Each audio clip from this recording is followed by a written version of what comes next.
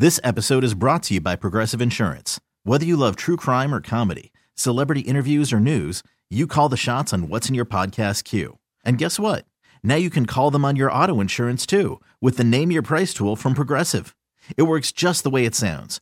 You tell Progressive how much you want to pay for car insurance, and they'll show you coverage options that fit your budget. Get your quote today at Progressive.com to join the over 28 million drivers who trust Progressive. Progressive Casualty Insurance Company and Affiliates. Price and coverage match limited by state law.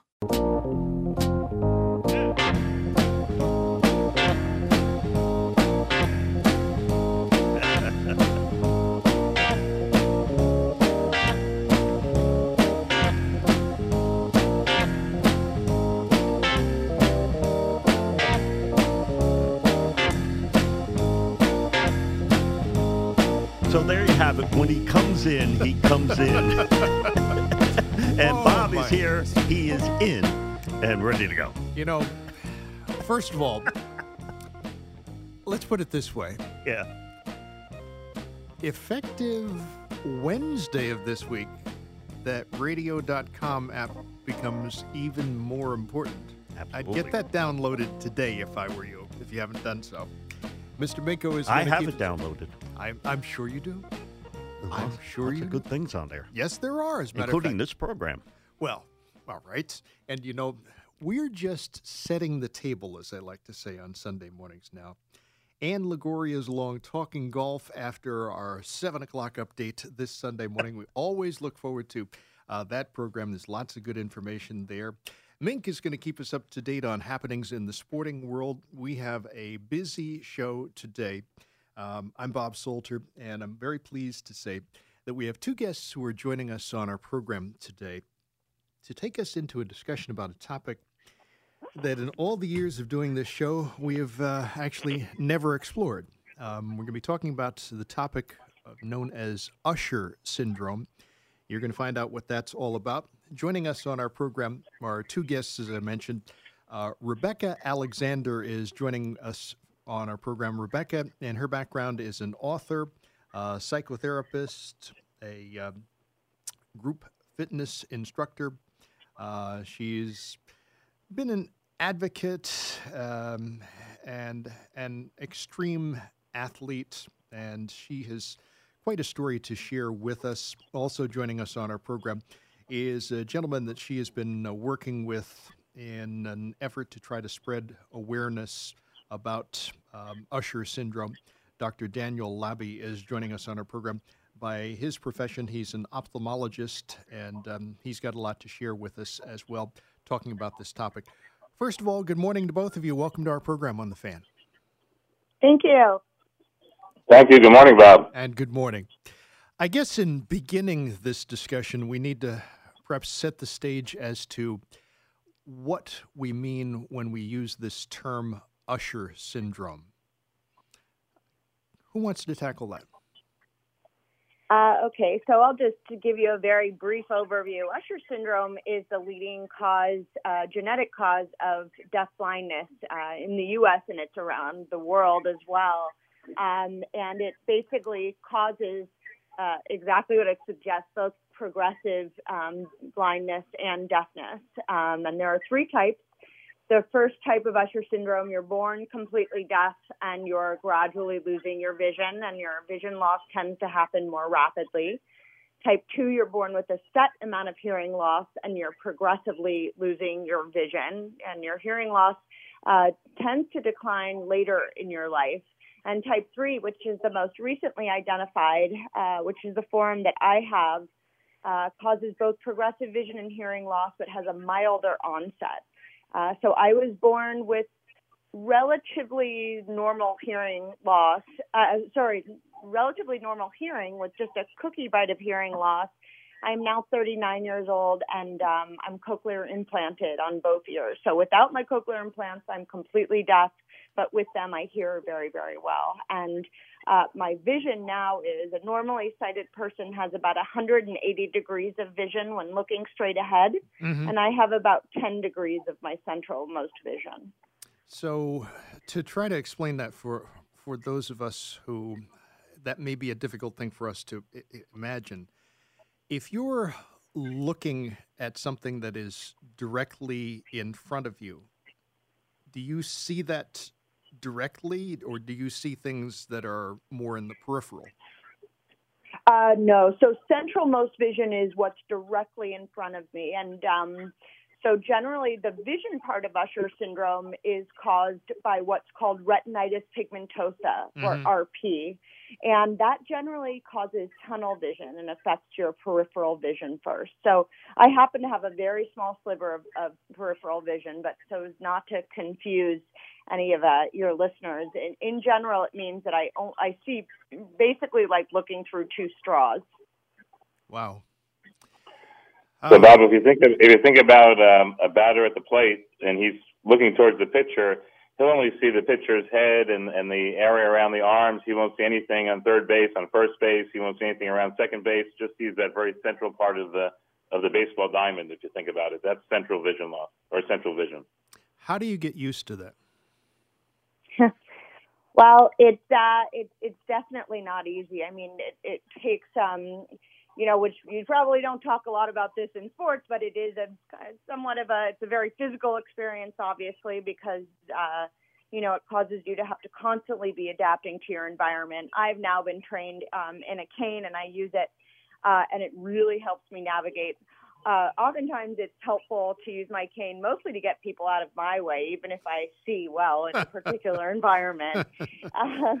But I think that for most people, experiencing vision loss, whether it's from Usher syndrome or any retinal degenerative condition, it's a very emotional experience. And if you don't really allow yourself to sort of feel the emotions that come with it, that are very similar to sort of death and dying, the grief and the loss that comes with it, then I think sometimes you don't adapt as well, and people become very angry, or they become very isolated or depressed. So it is something that people really need to make connections with others about, whether with other people who have retinal degenerative conditions like Usher syndrome, or even just being involved in your community in some form with others who can support you. Mm. You were told early on that by age 30, you would be completely blind. As I understand, that's what you were told. Yes. Obviously, at this point, that has not occurred. Is there any indication exactly why that's the case? Well, there isn't, except that, there's only so much that doctors can really tell you. I mean, they can give you sort of a trajectory based on what they've seen in the past, or, depending on how common a particular condition is. Now, Usher syndrome is an orphan disease, which means that there are not as many people affected with it, or at least there may be more people affected with it than we actually know. We just have to spread awareness and get people diagnosed so that we can help, find treatment. So we don't know why it is, but I can tell you that as a psychotherapist, it's so interesting to have people who have a full 180 degrees of vision, and who are far more sort of, I think, unhappy and unfulfilled in their lives. And with just 10 degrees of vision, I'm constantly reminded of what I can see still. That 10 degrees of vision for most people would seem absolutely terrifying. And for me, it feels like so much hope. And I feel so fortunate even to have the vision that I still have. Mm. How did you get started as an athlete? Because you've accomplished quite an awful lot in an athletic background. Well, what's interesting about doing like extreme athlete sports and teaching fitness classes is that, I can't control what's happening to my vision, my hearing. I can't control that I'm going deaf and blind. But for all intents and purposes, the rest of my body is just as physically capable as anybody else's. And I actually, when I was 18, was in a big accident, and that's a whole other show for you. But I broke just about most of the bones in my body, and so I had to be rehabilitated. And so, as many athletes are, we get injured, whether it's not usually through an accident, but through overuse and constant use of our muscles and our bodies. And for me, it's a way to not only avoid injury and keep myself healthy and active, but my body can do just as much as anybody else is. I just have to adapt to whatever, my circumstances are. So I do like CrossFit, the high intensity interval training, and I do these extreme athlete races. I just have someone who runs with me as my, as like my race mate. Mm. And how did you and Dr. Labbe start working together? I'll let him tell you that story. Well, it's a good story, I think. Through family, we family met each other, and Rebecca's dad talked to my wife, and we had a lot in common in terms of what she likes to do and what I like to do. And you heard what Rebecca does, and she does it very, very well. What I do is eye care, and specifically eye care for athletes. Normally, what we try to do is to enhance people's vision for their athletic sport, to perform better at the sport that they want to, kind of enhancing the vision they have. And we had the idea, Rebecca and I together, that maybe we can do the same thing to enhance the vision that remains for her, to make it even more useful as we do for the athletes. And Rebecca came to the office. We were able to do a couple different things with her, do some testing. And as I mentioned earlier, hitting a baseball really only requires a central vision. So this is an area that in baseball I've been working for about 25 years to try to enhance the vision of batters. And what we found is a lot of similarity. And by doing those same techniques with Rebecca, not only were we able to show subjectively, but also objectively on testing and through Rebecca's experience that training was able to make her vision more useful, more immediate. And we published a paper actually about that this summer, a few weeks ago, describing the techniques we used and how the effect helped her. And is it your hope that paper will perhaps spur more research discussion in this area? Exactly. It's really the question, as Rebecca mentioned. Most people have vision that they don't really use, and most people have a muscle and athletic ability they don't really use. And by combining the two, whether you're fully sighted or you're partially sighted, that we can make vision more useful and therefore make yourself more productive and more efficient and better at what you want to do. So hopefully we can spread that word around and people can take up the cause and maximize the vision that remains, or maximize the vision that you have for the best of your ability. Okay, one of the reasons for our discussion today, and we're going to talk more in depth about this as we move into the second segment of our discussion, is to talk about, first of all, Rebecca is actually going to be throwing out first pitch on Tuesday night in a baseball game. We'll talk about what that experience is like and exactly what your hope is in terms of trying to raise awareness. I know you're working with Major League Baseball as well, and try to share some of that information. We're talking with two guests on our program, talking about this topic of Usher syndrome. Rebecca Alexander is talking with us, as well as Dr. Daniel Labbe, and they are with us for our entire show this morning. I'm Bob Salter. We are along until 7 after our 7 o'clock update, which Mr. Minko will bring us. Ann Liguori is along, and she'll be talking golf here on The Fan. Radio.com.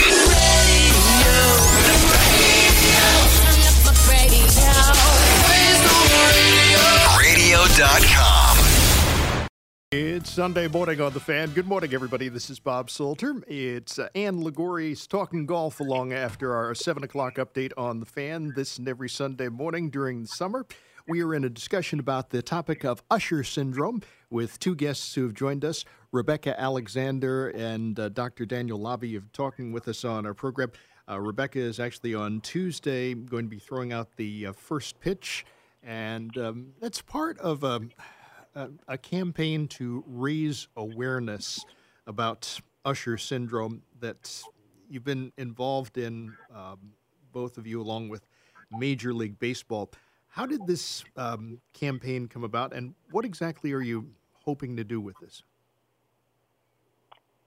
Well, so how did this campaign come about? Well, what Dr. Labbe, I'm not sure has told you, or whether your viewers know, is that he's actually a very big deal in the Major League Baseball world. And he probably won't toot his own horn because he's incredibly humble and one of the most generous people you'll ever meet. And also very, very dedicated to his work. But he's really helped, the Astros and the Cubs get to the World Series by, training their athletes in sports vision, really being able to fine tune their vision for, to play the game. And so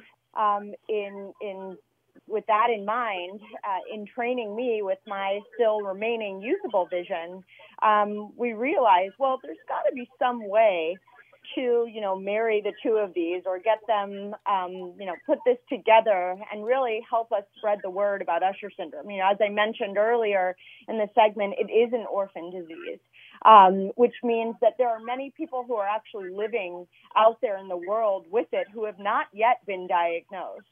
So the more people we get diagnosed, the more awareness there is, the more people we have to really present even to the research and scientific communities for the need for treatment.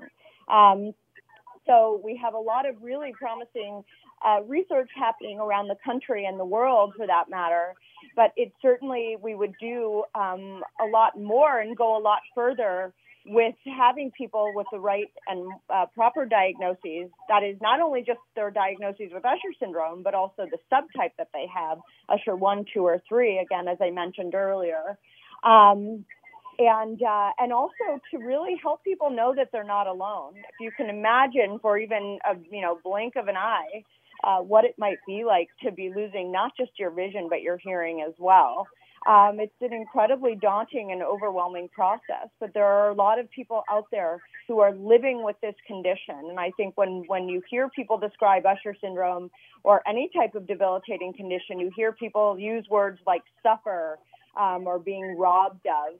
And I think that sort of engenders this feeling or idea that without vision and hearing, or while losing it, that your life does not have quality, or that you don't have the ability to challenge yourself and live with meaning. And so that's part of the awareness as well, is being able to show people that you can live with Usher syndrome and have a very fulfilling, meaningful life. And part of the way you do that, as your Yankees fans or baseball fans, do, is with community. When you're talking about an event like Tuesday night, what's that going to mean for you to throw out that first pitch? Well, I really have to thank Dr. Labby for connecting us and really getting the MLB on board to help us spread awareness, because this is way above his, sort of call of duty. So I'm eternally grateful to him for this opportunity. But more than that, to be able to really put a face to Usher syndrome. There are so many people who live with shame and who live with fear, and to sort of represent the community and show people and that they, that we are out there and that we are here as a community to really help each other get through a very different experience of living life with vision and hearing loss, but also to provide a sense of community for everyone. It's just, I'm so excited, and because when I get excited, sometimes I cry. I may be so happy and so excited that I have tears in my eyes when I do it too, just because I'm so proud of what we're doing and to be a part of this community.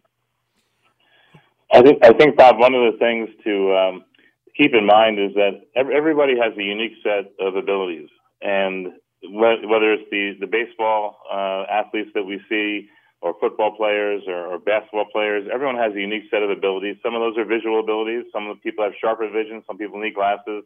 Some people have wider fields of vision. Some people only have central fields of vision. Some people, frankly, have talent to hit a baseball, and other people have talent to throw a football. You think of Michael Jordan and a couple other Tim Tebow players who you think may be athletes that have abilities everywhere, and no one has an ability everywhere. And everyone's unique combination of abilities should lead them to do what they can perform the best at. And I think one of the things we hope to achieve on Tuesday is making the fans in the stadium, and hopefully those watching from outside, aware that whether you have a vision disability, or you have a vision ability, or you have a sport ability, everyone is unique and has a package they put together.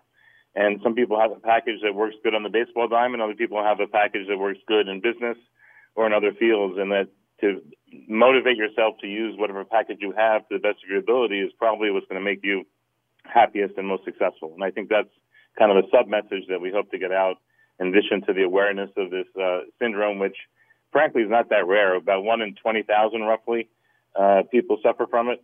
I'm not going to use the word suffer, but we'll say have that spectrum of abilities.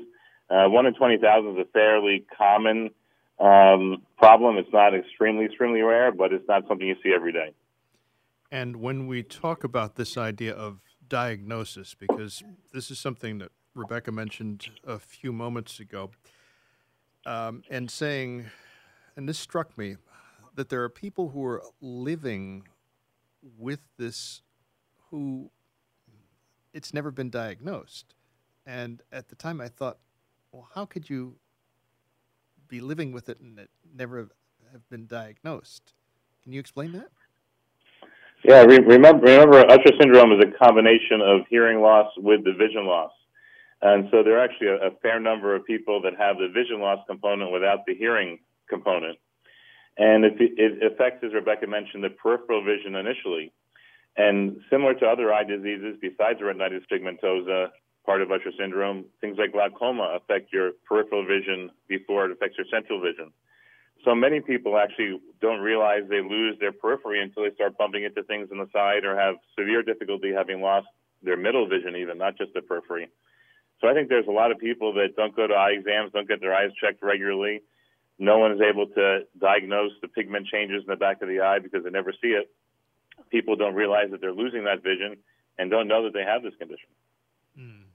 And, you know, another part of that is that oftentimes people with Usher syndrome are diagnosed with the hearing loss first. And just as Dr. Labbe just mentioned, you know, peripheral vision for some people, you know, it obviously, at least initially, is harder to detect sometimes than the loss of central vision. But it also affects, first and foremost, your night vision before your daytime vision. So a lot of people may have difficulty seeing at night, but again, because it's dark, you know, who can say, you know, what they see, you know, at night clearly, because in the dark, it's difficult for a lot of people to see. But so for many people, they get the hearing loss first, and then they start to notice some changes in their vision. Again, there are any number of combinations. I happen to be, you know about my vision before my hearing loss. Again, as I said, I was born with about a cookie bite of hearing loss, but we didn't know that it was progressive, and we thought that, you know, maybe that the hearing loss actually came from, you know, having ear infections or something like that. So, yeah, it's a good question. And I think the answer really is the need for routine, you know, medical care and specifically routine eye care to pick up whether you have a slight peripheral vision loss, whether it's due to retinitis pigmentosa, potentially Usher syndrome, due to glaucoma, due to a varied number of diseases that can affect visual function, which most of them can be intervened on. Unfortunately, we don't have any great treatment to reverse the retinal loss in these cases, but there are plenty of eye diseases that are fairly common that if we can diagnose them early, we can intervene and really limit people's loss. And with Usher syndrome, how is it a challenge to diagnose that in an infant? It is actually. In the early cases, it's very hard to diagnose because you don't see the typical pigment changes or coloration changes that occur in the retina that make it very easy to diagnose. Mm-hmm. And so you do have to rely on other testing, other electrical testing, other imaging testing to try to diagnose it, along, very importantly, with the history, with the family history, potentially some genetic evaluation. And I think Rebecca can tell you about genetics involved in Usher syndrome. You really need to bring multi-factors to bear on trying to make the diagnosis based on what the patient is experiencing and what the testing shows. Well, and so it again, it depends on what type of Usher syndrome a child is born with. You know, these days there's so much genetic testing able to be done, and part of what genetic testing can help with is determining or being able to diagnose a condition that may not have manifested itself yet. You know, in an infant.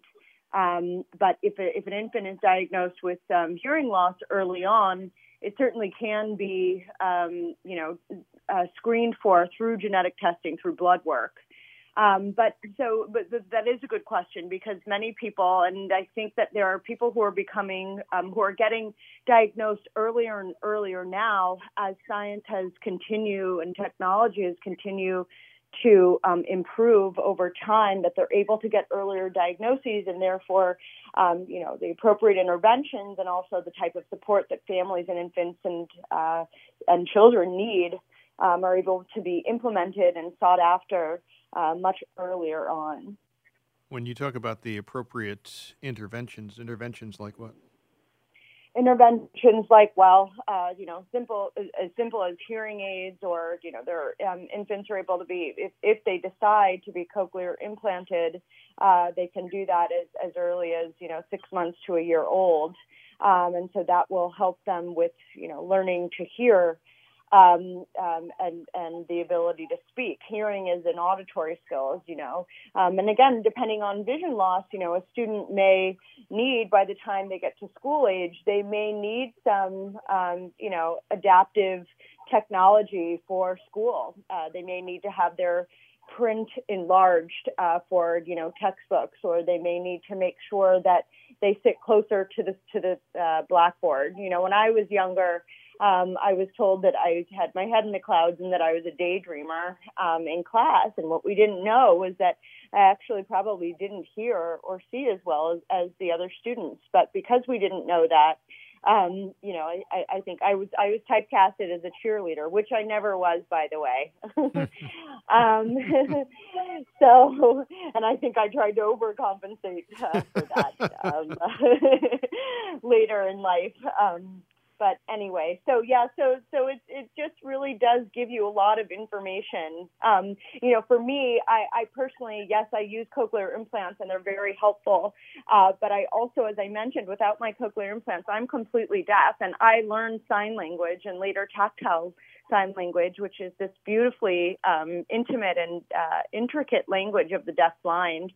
And using sign language for me has so greatly improved and enhanced my life. And it's a personal decision, but there are many, many, many people who have Usher syndrome, who type 1, who were never had assistive listening devices, whether it were hearing aids or cochlear implants. And so they are only signers. They do not hear at all or benefit from the use of hearing aids, and they have vision loss. So they really are, going completely deaf and blind.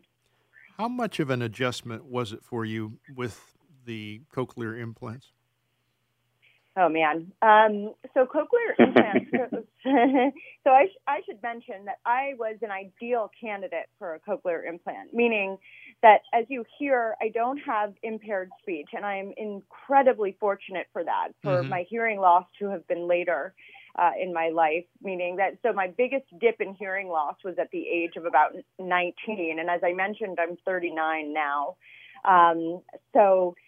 When that happened, I experienced what most people, or many people with hearing loss, experience, and that is tinnitus, which is the ringing of the ears, or head noise. And it can be incredibly distracting and almost, it can make you feel like you're losing your mind initially, because it's as though you're hearing sounds that don't exist, and a ringing that is so loud.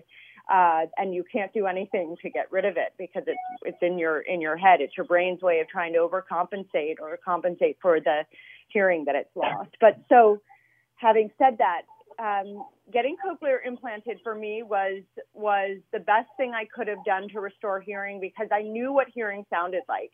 It's digital. So your brain takes time to adjust, and there's a relearning process. And that relearning process is laborious. You need people to read to you. You need to constantly be listening to identify what things sound like: the sound of a car honking, the sound of a door opening, the sound of water running, the difference between hearing the words say, day, way, may, K, those are all you have to hear and relearn the new consonants or the consonants at the beginning of each of those words so that you can discriminate language as well. Rebecca, we're going to take a pause in our discussion with you and with Dr. Labbe. Come back, talk more with you as we continue on our program. And Ligori's Talking Sports follows our 7 o'clock update on the Fan.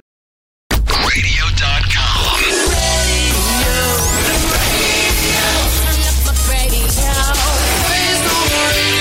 Radio.com. It's Sunday morning on the Fan. Good morning, everybody. This is Bob Salter. We're having a good time in our discussion talking about this topic of Usher syndrome with our guests, Rebecca Alexander, and also joining us, Dr. Daniel Labbe. And they've shared an awful lot of information with us thus far in our discussion. Talking about Usher syndrome, though, and this kind of goes back to something that was stated in the very first segment of this discussion, and that is the psychological side of this. And I guess I'm asking a psychotherapist about the psychological side of it, Rebecca. How do you explain when people ask you what it's like to deal with that?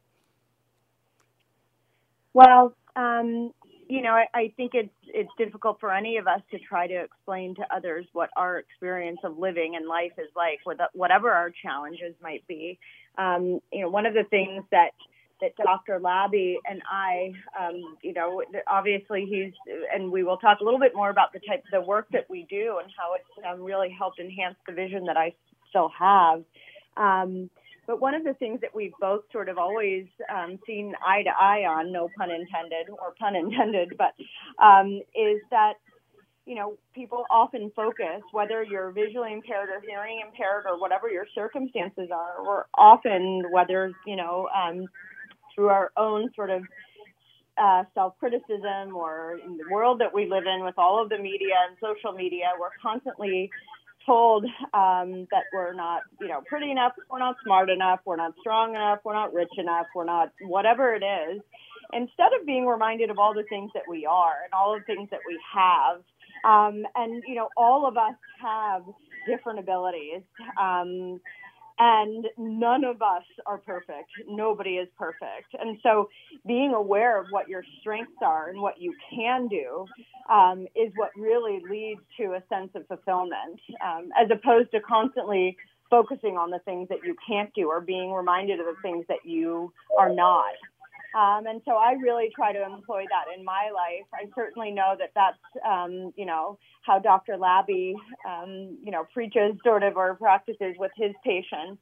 And so to others, I do say to them that when you're going through Usher syndrome and when you're experiencing the loss, just like anything else, you do have to allow yourself to, unfortunately, there's a catchphrase, but it's very important, and that is you have to feel it to heal it.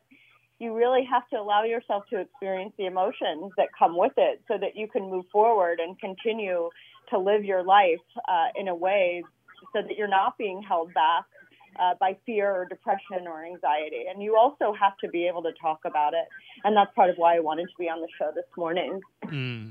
The natural thought for a lot of people is going to be, though, the days where so many people will think of the concept of why me coming to fore, and I guess being able to deal with that, to feel your emotions, and also because it sounds like what you're saying is you also have to put things in perspective. Absolutely. I mean, it's funny. The whole why me question has never crossed my mind. And I don't know if, my grandmother, she's actually 100 years old, 100 and a half years old. Good for her.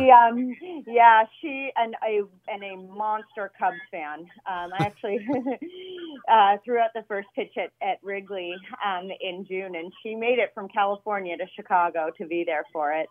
But anyway, she, when I was growing up, she always, said to me that nobody promised me a rose garden. And I think the problem is that everybody, or not everybody, many people feel like they were promised a rose garden, is that it is like liberty and the pursuit of happiness. But happiness isn't something that just comes to you. You actually really do have to seek it out. And you have to do that, I think, by recognizing that being alive, being human, does not mean that you are guaranteed, like privilege. It does not mean that you're guaranteed the ability to hear and see. These are gifts.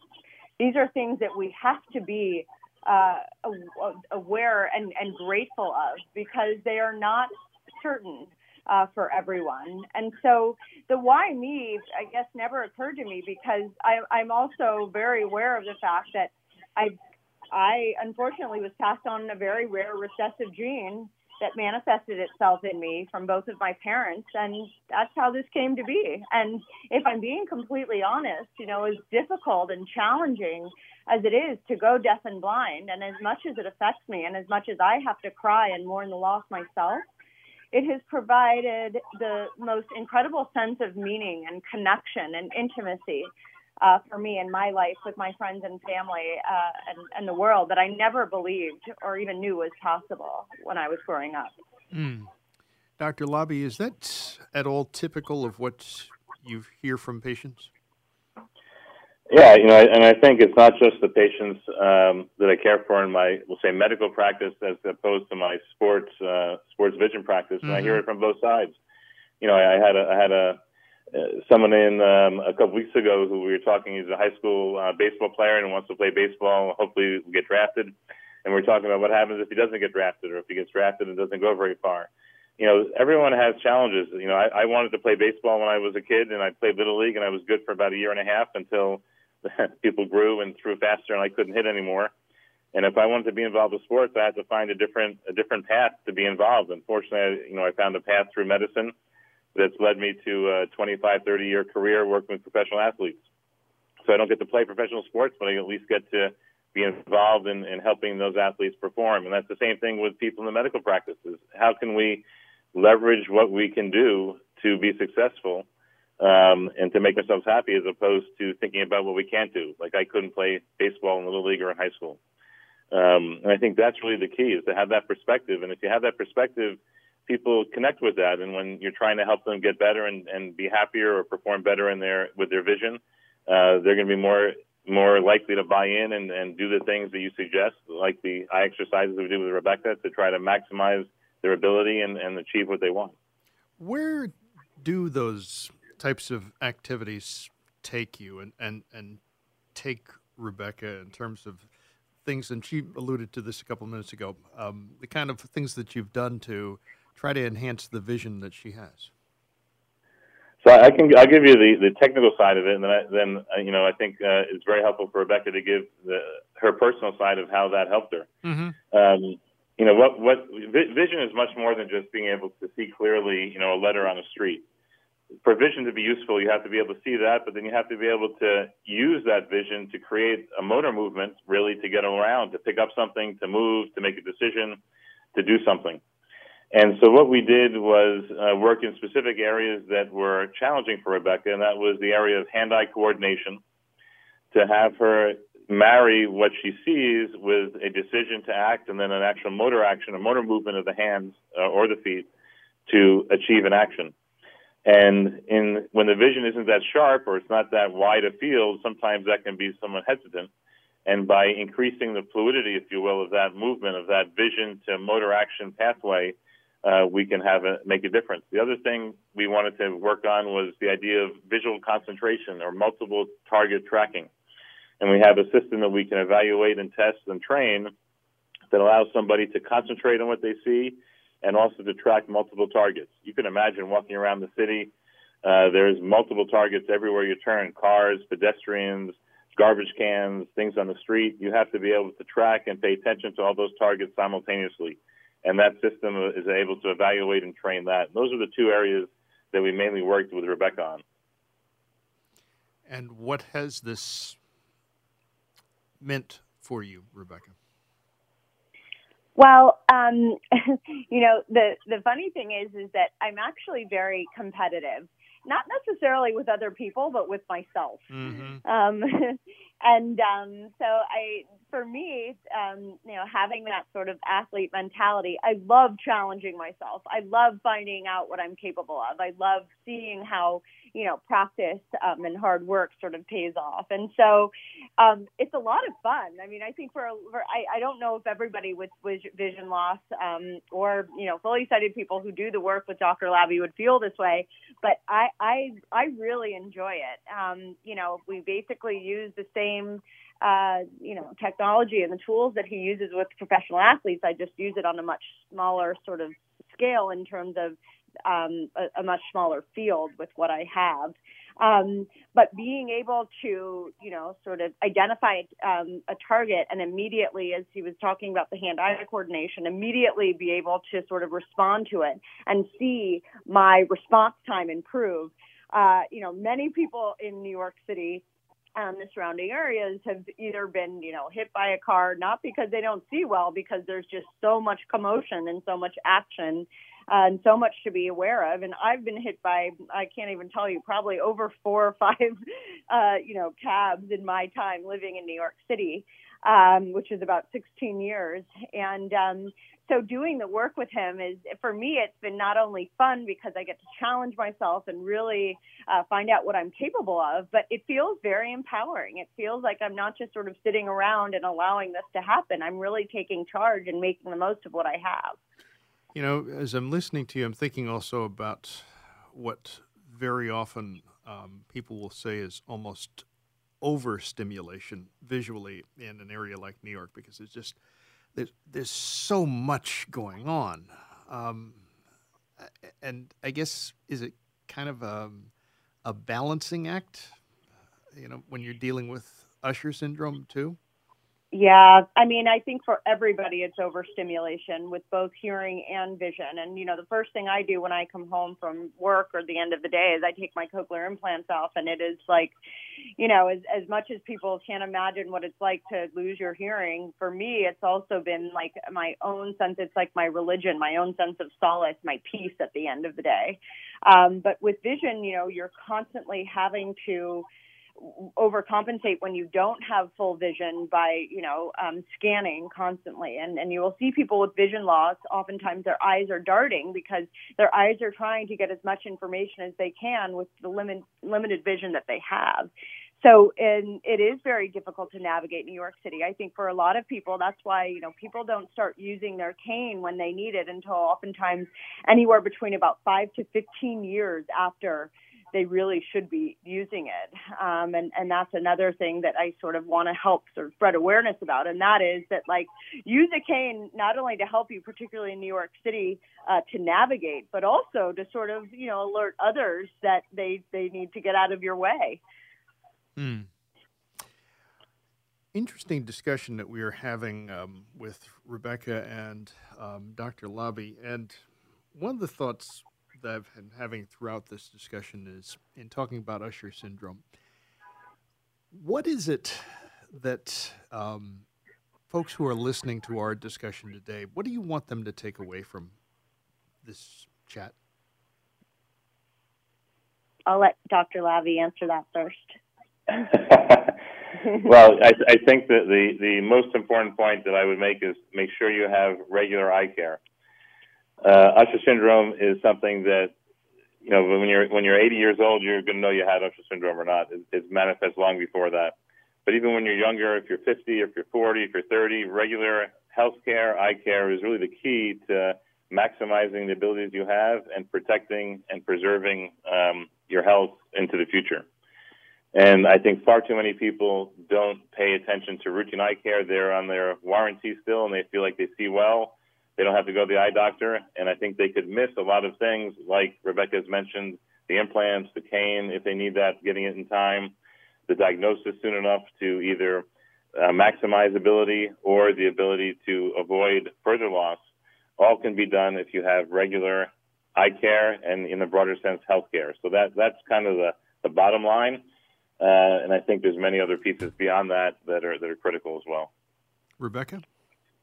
Yeah, first and foremost, I really want people to know that they're not alone in what they deal with and what they live with on a daily basis, whether it's Usher syndrome or, again, any type of debilitating condition. It could be mental, physical, emotional. And so part of that is being able to, get the word out that we are all living with something. And as far as Usher syndrome goes, I really do want people to live their lives with fulfillment and to know that there is no shame in this. I think that there really has been a lot that has happened in terms of the progression of the way we view people with disabilities. And I'm here to sort of show people that disabilities does not mean that your life is now going to be relegated to, to not being able to find meaning and fulfillment, that you can live just as strong and fulfilling of a life as anybody else. I'm really, really looking forward to the game on Tuesday. We're going to have a great crowd there from the Usher community, and also a public service announcement, and even the ability to text and donate to help raise funds for research to find treatment for the vision loss. Very interesting discussion. Hopefully folks listening to us this morning learned some things as well. I know I did. Rebecca Alec. This episode is brought to you by Progressive Insurance. Whether you love true crime or comedy, celebrity interviews or news, you call the shots on what's in your podcast queue. And guess what? Now you can call them on your auto insurance too with the Name Your Price tool from Progressive. It works just the way it sounds. You tell Progressive how much you want to pay for car insurance, and they'll show you coverage options that fit your budget. Get your quote today at Progressive.com to join the over 28 million drivers who trust Progressive. Progressive Casualty Insurance Company and Affiliates. Price and coverage match limited by state law.